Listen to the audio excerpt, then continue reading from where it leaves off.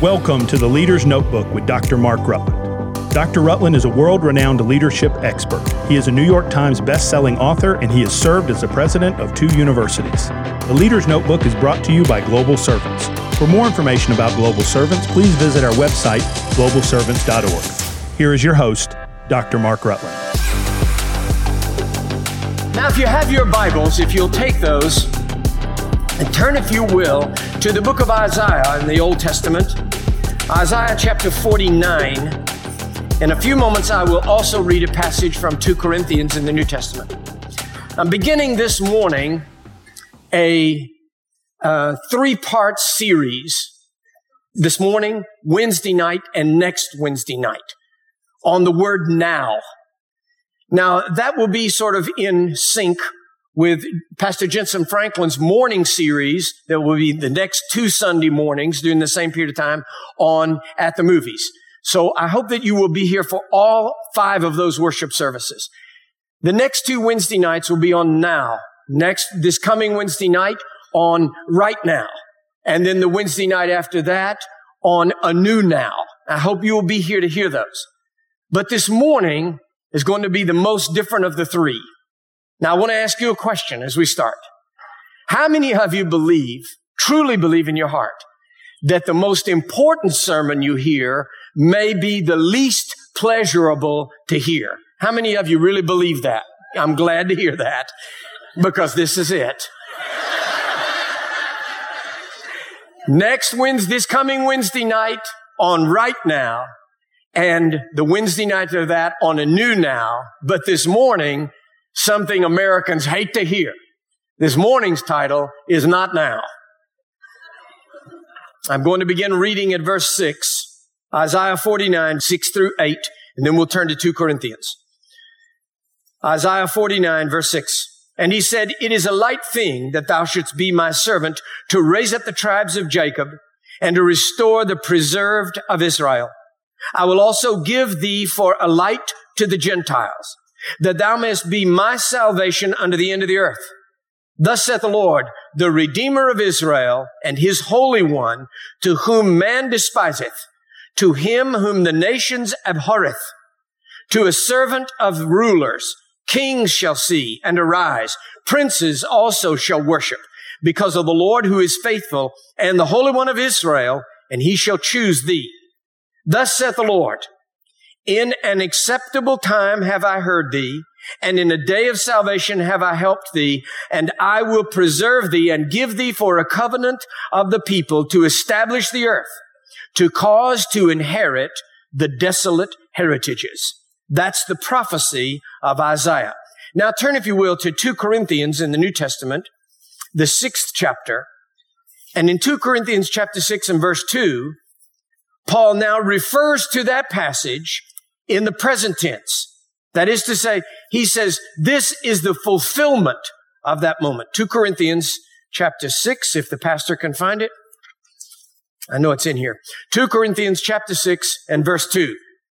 Paul is writing, "For he saith, I have heard thee in a time accepted, and in the day of salvation have I helped thee. Behold, now is the accepted time. Behold, now is the day of salvation." Now put your hands on your Bible and let's pray together. Heavenly Father, we pray that in the next few moments that your Holy Spirit will reach through the veil of our flesh. Speak to us by your might in the inner person. Lord, we recognize and humble ourselves before you at this very moment, acknowledging this may not be a word we want to hear. Speak to us the word we need to hear. That when we leave here today, we will say in our heart of hearts, in our innermost being, the Lord himself hath spoken unto me. In Jesus' mighty name, the strong Son of God. Amen. From the very moment of the fall of sinful humanity in the Garden of Eden, God spoke the prophecy of redeeming grace. He says, yes, you've fallen. Yes, Adam has introduced sin into the lifeblood of the human race. But he says the seed of the woman will come He speaks of Messiah even in the Garden of Eden. The seed of the woman will come and bruise the serpent's head. They're all the prophecies of the Old Testament. Isaiah's prophecy eventually came true. This prophecy, which he spoke in about 750 BC, some 750 years later, 3/4 of a millennium, Jesus comes and the soul finds its worth. We thank God for the fulfillment of that prophecy. But how many thousands of years passed from the prophecy of the seed of the woman in the Garden of Eden until the birth of Jesus? 750 years, 3/4 of a million from the time that the prophecy was spoken through Isaiah that there shall come a light to the Gentiles, the salvation of the Holy One of Israel. 750 years of atonement. 750 years, 3/4 of a millennium. How many priests, how many high priests went year after year into the Holy of Holies and said, Lord, is it now? Is it now? Is it now that Messiah will come? Is it now that we will know our redemption? Is this the year of atonement? Is this it? And year after year, God said, it's coming, but not now. The thousands of years from the Garden of Eden until the birth of Jesus Christ. Long lay the world, the ancient hymn says, long lay the world in sin and error pining. Longing. How long, O Lord? And over and over and over again, year after year, decade after decade, century after century, millennium after millennium, the voice of a redemptive, caring, and loving God said, I hear your longing. And the answer is coming. But not now. Now that is an incredibly difficult thing. Anna and Simeon, to whom God revealed that the coming of Messiah was no longer hundreds of years away or dozens of years away, that in their lifetime they would see Messiah. They sat by the temple door watching day after day after day as one baby or another comes in the arm of some loving and expectant mom. And day after day, having been told, you will see Messiah. You will see the baby. They waited. Is it this child? Not that one. Is it this baby? Not that one. Is it today? Not today. How long, O Lord? How long, O Lord? Don't you know all the time that finally when Simeon said, it's this baby, it's this day, now, this is it. But how many other days had gone up to that moment where Simeon heard the same thing from God day after frustrating day? Not this baby, not this day, not now. When we consider the will of God for our lives, His will is not the only variable to be considered. We also have to consider not only God's will, but God's timing. Jesus came in the fullness of time, the scripture says.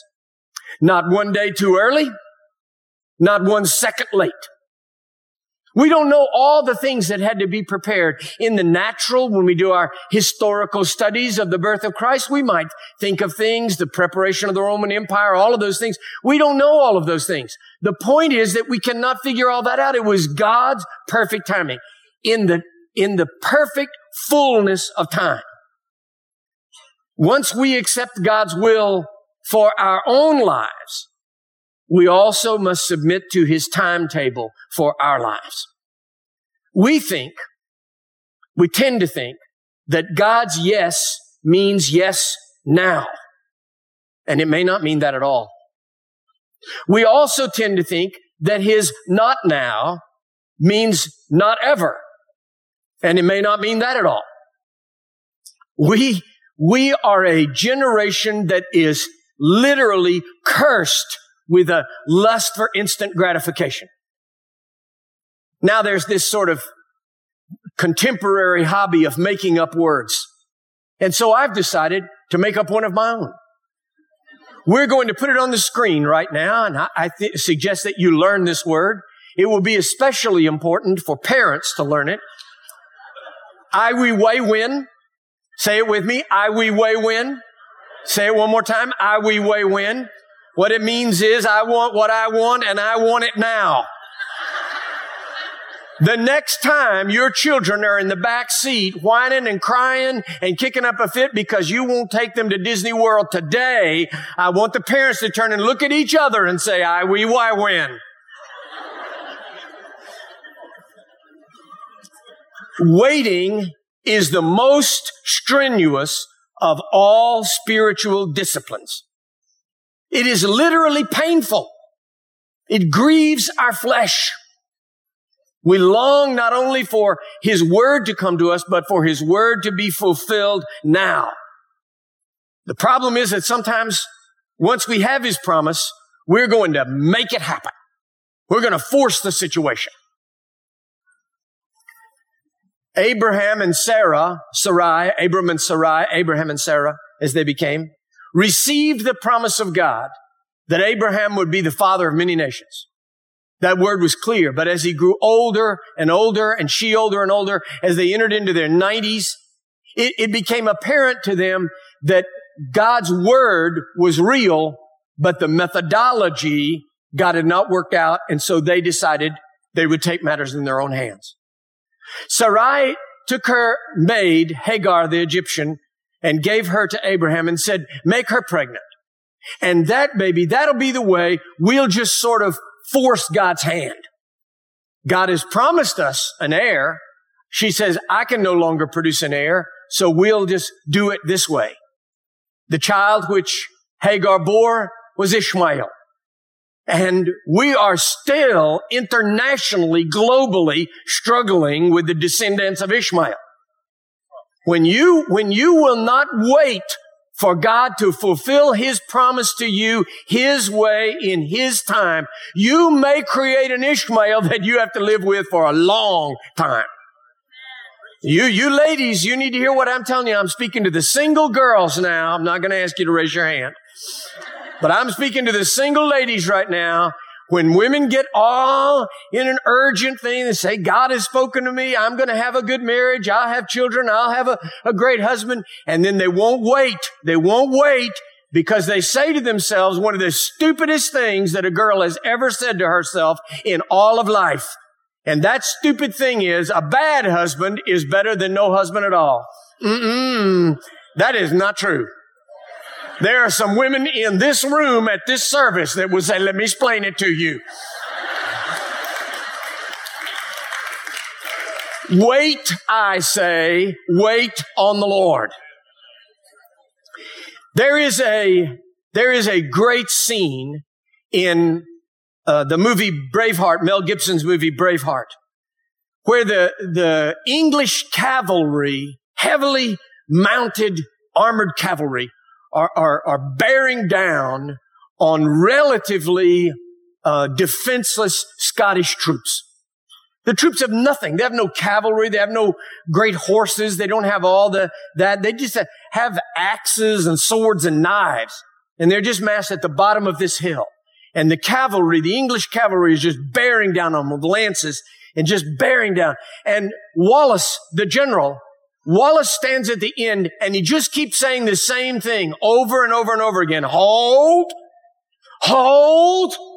And the English cavalry is just charging down the hill, just coming at them. You can see the whites of their eyes. You can see the smoke coming out of the horses' nostrils. And the Scottish guys are just cutting their eyes over at the general. Like you can see them saying, now, how about now? Because I can read that guy's name tag. And Wallace just keeps saying the same thing. Hold, hold. And then just at the last minute, he yells, now. And they reach down and pick up massive lances. It's too late now for the cavalry charge to stop or turn. And they run onto the lances and are defeated. Now, I just want to say to you, there are people under the sound of my voice today to whom God has given a word of prophecy, a promise, a vision, a dream. It is not invalid. It's real. It's yours. Hold it. Hold on to it. But then listen to the voice of the Holy Spirit saying to you, hold. Wait, I say, wait on the Lord.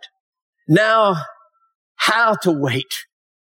This passage is gone up with wings as eagles. They shall run and not be weary. They shall walk and not faint. It's a great verse. But how do I wait? Waiting on the Lord is not just twiddling your thumbs. It doesn't mean just sitting there doing nothing. Don't waste today. Prepare for tomorrow. Prepare for the moment. Prepare for the moment. Wednesday night, I'm going to preach the next in this series. Right now. There'll come a moment where you hear God say, all right, you've waited and you've waited right now. Now that's a great moment. But this morning, it's not now. And God is saying, while it's not now, while now is not now, make use of the time. We read this passage in Ephesians 5:16 where it says, redeem the time. That's a very unusual turn of phrase because redeem is a mercantile terminology. It's about commerce. It's about buying, purchasing, winning back, if you will. So what does God mean when he says redeem the time? It's as if he says, purchase out of the wastefulness of laziness and self-indulgence. Purchase that time back, redeem it, and make it useful. Use it now. Learn all you can. I spent more than 16 years as the president of 2 different universities. And if there was one consistent theme I preached to college students, it was this: don't waste these years. I know you've got a dream. I know God has given you a vision. I know some of you are going to own companies and be CEOs and leaders and pastors of megachurches. But right now, you've got to pass algebra.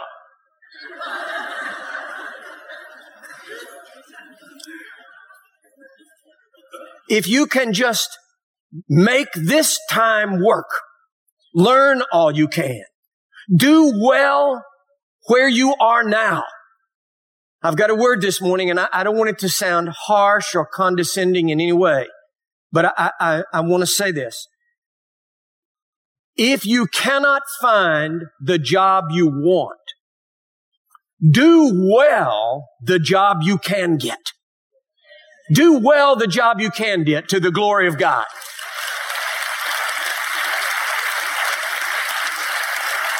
Let God lift you up. Let God lift you up. Learn all you can. Redeem the time. Do well what you are doing right now. And then do not despise the day of small beginnings. We always have at Free Chapel. And they are welcome. We love it. But we always have pastors, particularly young pastors. This morning I had a whole graduate class from a university that we're here this morning, the first service. And we love that. But there's always the temptation for them to come and say, oh, this is great. This is what I want. Okay, Pastor, send me to any church the size of Free Chapel. Okay, Lord, I'm ready to serve anywhere as long as it's Free Chapel. But what they look at guys like Jensen Franklin and me, and they think that we sprang full grown from the forehead of Zeus. They don't understand the miles and miles and miles that are behind us on our odometer. Jensen Franklin didn't walk in here and to this church, this size, this way, this shape, this dimension. When Jensen Franklin became the pastor of Free Chapel, it was a little tiny congregational holiness church perched on the left shoulder of Gainesville. It's not exactly Manhattan. It had like 120 people. They called Jensen to be the pastor. And everybody, his family, friends, everybody said, oh, Jensen, don't. That little tiny church is a graveyard. It's a graveyard. Don't go there. Other people look at this and they're saying, oh, Lord, so bury me. But Jensen, if he had despised that day of small beginnings, he never would have had the opportunity to serve here now. I am blessed. Allison and I are blessed to be here at Free Chapel. We're blessed. But I think back over my own life. I think back to the times of my own life When I resigned I received the baptism of the Holy Spirit, 1975, and resigned my last little Methodist church that I pastored and Allison and I launched out into Global Servants, our little evangelistic and missions organization. It was nothing. And we were living, anyone who's ever done startup evangelism, it's just constant work and stress and poverty, beyond words poverty, and was so hard and difficult. I can remember when Allison and I stood in the luggage department at a Kmart, and I was on the road all the time, constantly trying to decide if I could afford to buy a suitcase. We didn't have a suitcase. And I looked at the prices in the Kmart and I said, baby, I cannot in good conscience spend money on a suitcase that I'm going to take on the road and leave you at home with 3 little children when you could use that money. I'm not going to do that.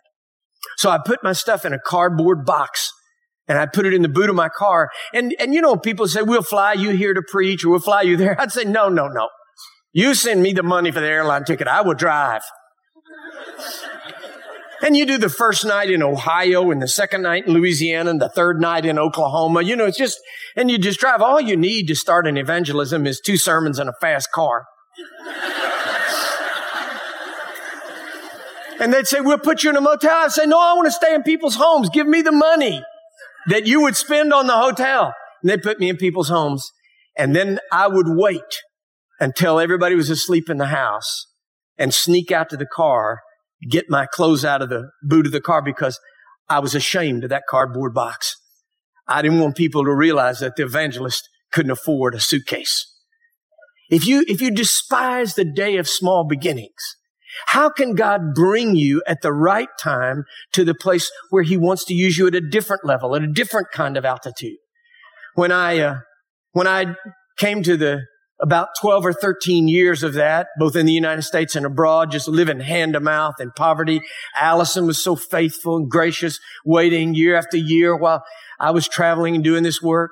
But when our kids began to enter into junior high school, I felt it was time to come home, be home. And I had the dream of pastoring a church in the Atlanta area. It was so clear to me. And I wanted to pastor an inner city urban church right downtown. I went into the most difficult, most challenging area of downtown Atlanta. And I said, this is where I want to build a church.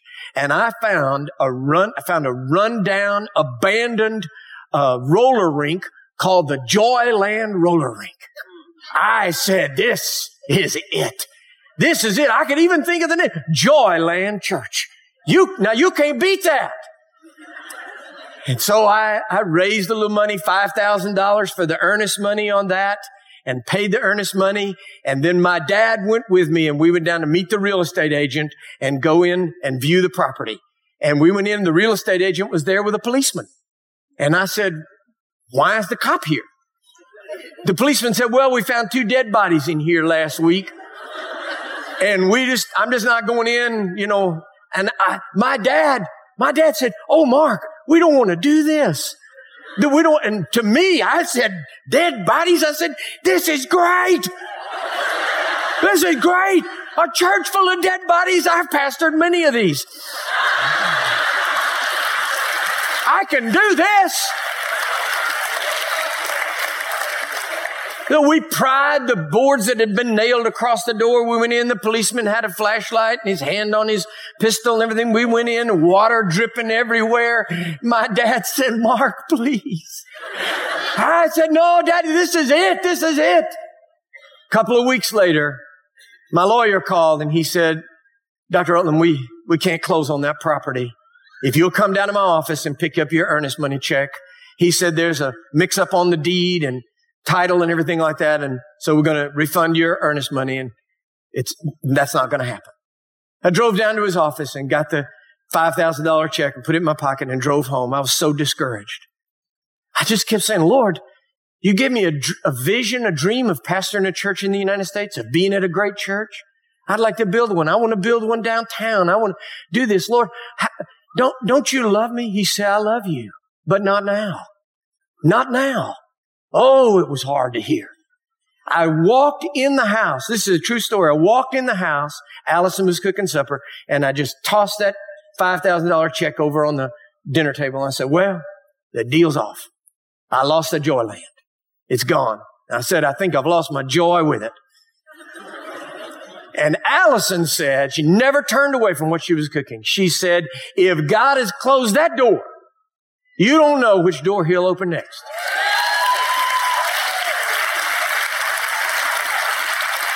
I don't know about the other men in this room. I can't speak for you. I hate it when God speaks through my wife. No, I hate that. Right at that moment, listen, this is a true story. At that very moment, she said, if God closes one door, he'll open another one. The phone rang. I picked the phone up. A voice on the other end of the phone said, my name is Dr. Paul Walker. I'm the senior pastor at the Mount Perrin Church of God. And I'd like to know if you would come and join us as the co-preacher at my church. I thought it was one of my nitwit friends mocking me because I'd lost the Joyland. So I said, oh, right, you're Paul Walker and I'm Robert E. Lee. Dead silence on the other end of the phone. If you know Dr. Walker, you will understand the story I'm telling you. He never commented. He didn't respond. He just put the needle back on the other end of the record and started over again. He said, my name is Dr. Paul Walker. I'm the senior pastor at the Mount Perrin Church of God, and I'd like to know if you would come and join me on the preaching team. I put my hand over the phone. I said, it's Paul Walker. Oh, I was frustrated. I was so frustrated that the Joyland closed in my fingertips. God said, not now, not there, not here. It so frustrated me. But if he had not closed that door, I went from there to Mount Perrin Church of God, from there to Calvary Church in Orlando, from there to Southeastern University, from there to Oral Roberts University, and from Oral Roberts University to heaven on earth, right here.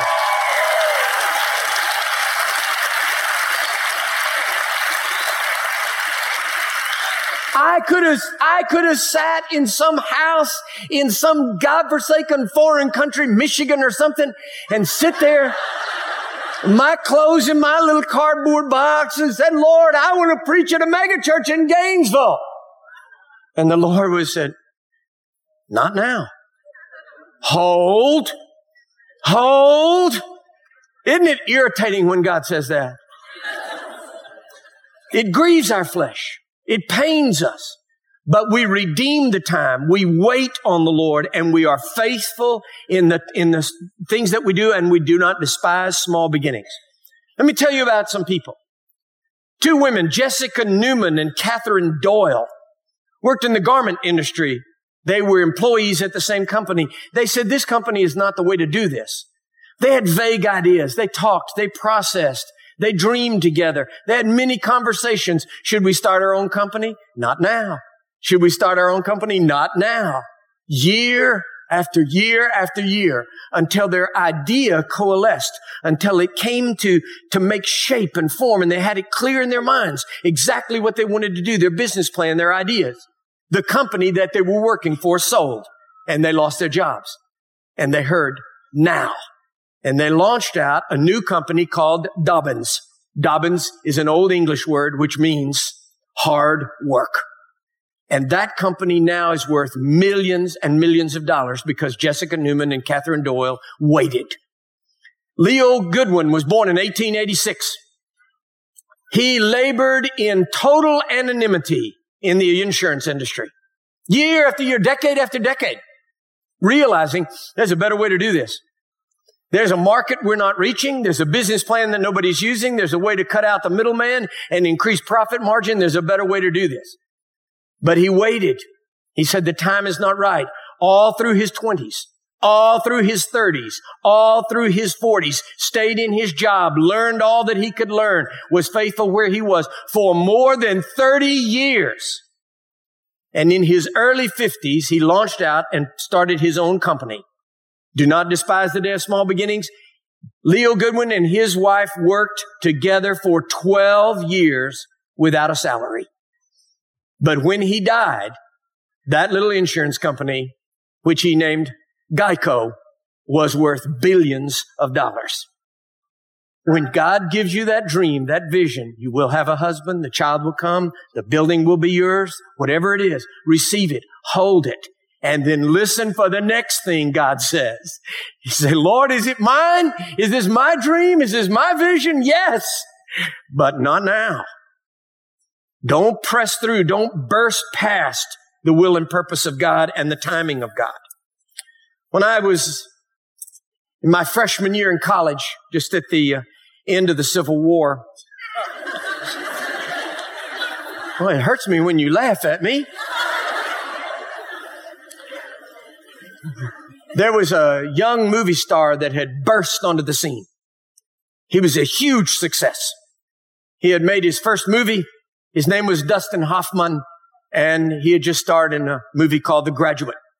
Nominated for an Academy Award for his first on-screen performance in a starring role.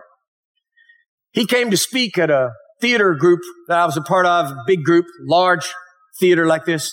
So I sat back in the audience and he spoke and was interviewed and we all just wanted to see him. And then finally they said, well, maybe there's some questions from the audience.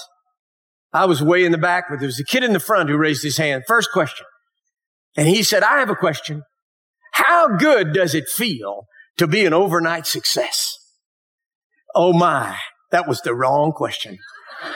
Hoffman jumped up from his chair so fast and violently that he turned his chair over. The interviewer just went like this, and Hoffman charged out to the edge of the stage, and he said, don't even say it to me. Don't even say it in my presence. He said, I hate that phrase. Overnight success.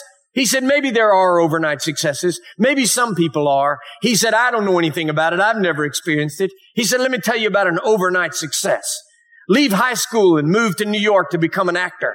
Spend the next 20 years as a failure. Live in a walk-up tenement flat. Working as a stagehand off Broadway. Then finally you get your big break, a dog food commercial. And he said, then finally in your 30s, you get the opportunity to play a college boy in his early 20s. And you find the wonderful opportunity of The Graduate.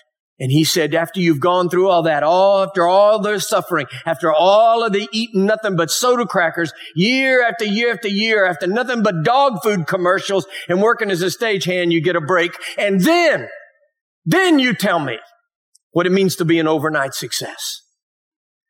You have to come to that place where you say, Lord, I'm going to thrive. I'm going to be blessed. I'm going to serve. I'm going to learn. I'm going to excel where I am. Where I am. And then finally, you put your trust not in the will of God or even in the timing of God, but ultimately in the nature of God, in the goodness of God. Yes, it's His will. Yes, it's His timing, but His will and His timing for our lives flow out of His goodness. During those years of hard work and evangelism and poverty and all the rest of it, Allison and I worked our way through master's degrees. Both of us have a master's degree. And then a doctoral degree. And there were times when we were just scrimping, saving money, penny pinching. And we kept saying, there were times when Allison would say, tell me again why we're doing this doctorate. Why are you doing a doctorate? And I said, baby, I don't know. I just know that right now I can do it. Right now I'm going to do it. Right now I'm going to take this on. I don't know how God will use it. It never crossed my mind. I want you to hear this. It never crossed my mind that I would be invited to be the president of a university, or that I would ever serve in 2 universities, or that I would be a part of the administration and the leadership and the presidency of turnarounds of both of those universities. It never crossed my mind. I just knew that God was saying, get this education now. I would say, Lord, am I going to use this PhD? He said, yes. I said, when? He said, not now. In a sense, this is even true of heaven itself.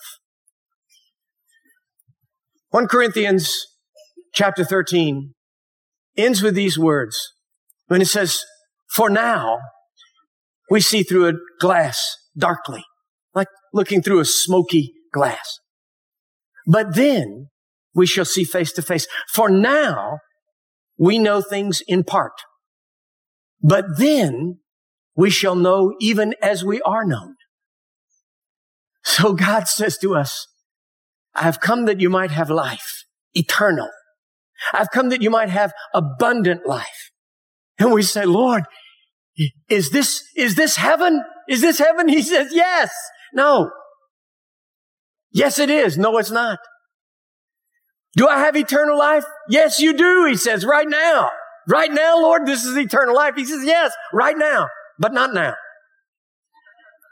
He says, right now, you're walking in eternal life, but you're still seeing it smoky.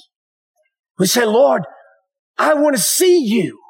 I want to see you face to face. I want to know. I want to understand. I want to know things. Right now, I just feel like I'm groping in the dark sometimes. Lord, when will I ever look on your face? When will I ever have perfect knowledge? He says, not now, but it's coming. Trust in the character and nature of God. When what you're going through makes no sense, when you feel that I've got to get out of this. I've got to change. I've got to make something happen. I'm just going to marry the first idiot that comes through the door. Listen to the voice of the Holy Spirit. Hold. You say, now, Lord, now, Lord. And he says, I love you, and I'm going to bless you. I am blessing you. But not now. Hold on, he says. Here's the hardest thing in the world to hear from God.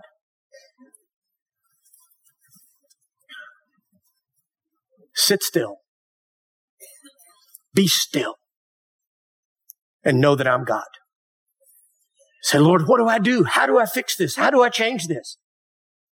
There are parents who spend countless amounts of emotional and spiritual energy trying to fix things for their kids. Say, Lord, what do you want me to do? How do I change this? I'm going to call this principal and give them a piece of my mind. And the Lord says, be still and know that I'm God. When you can walk into that place, you will find contentment and peace. It doesn't give away your dream. It gives God time to bring the dream to pass. His way, His time.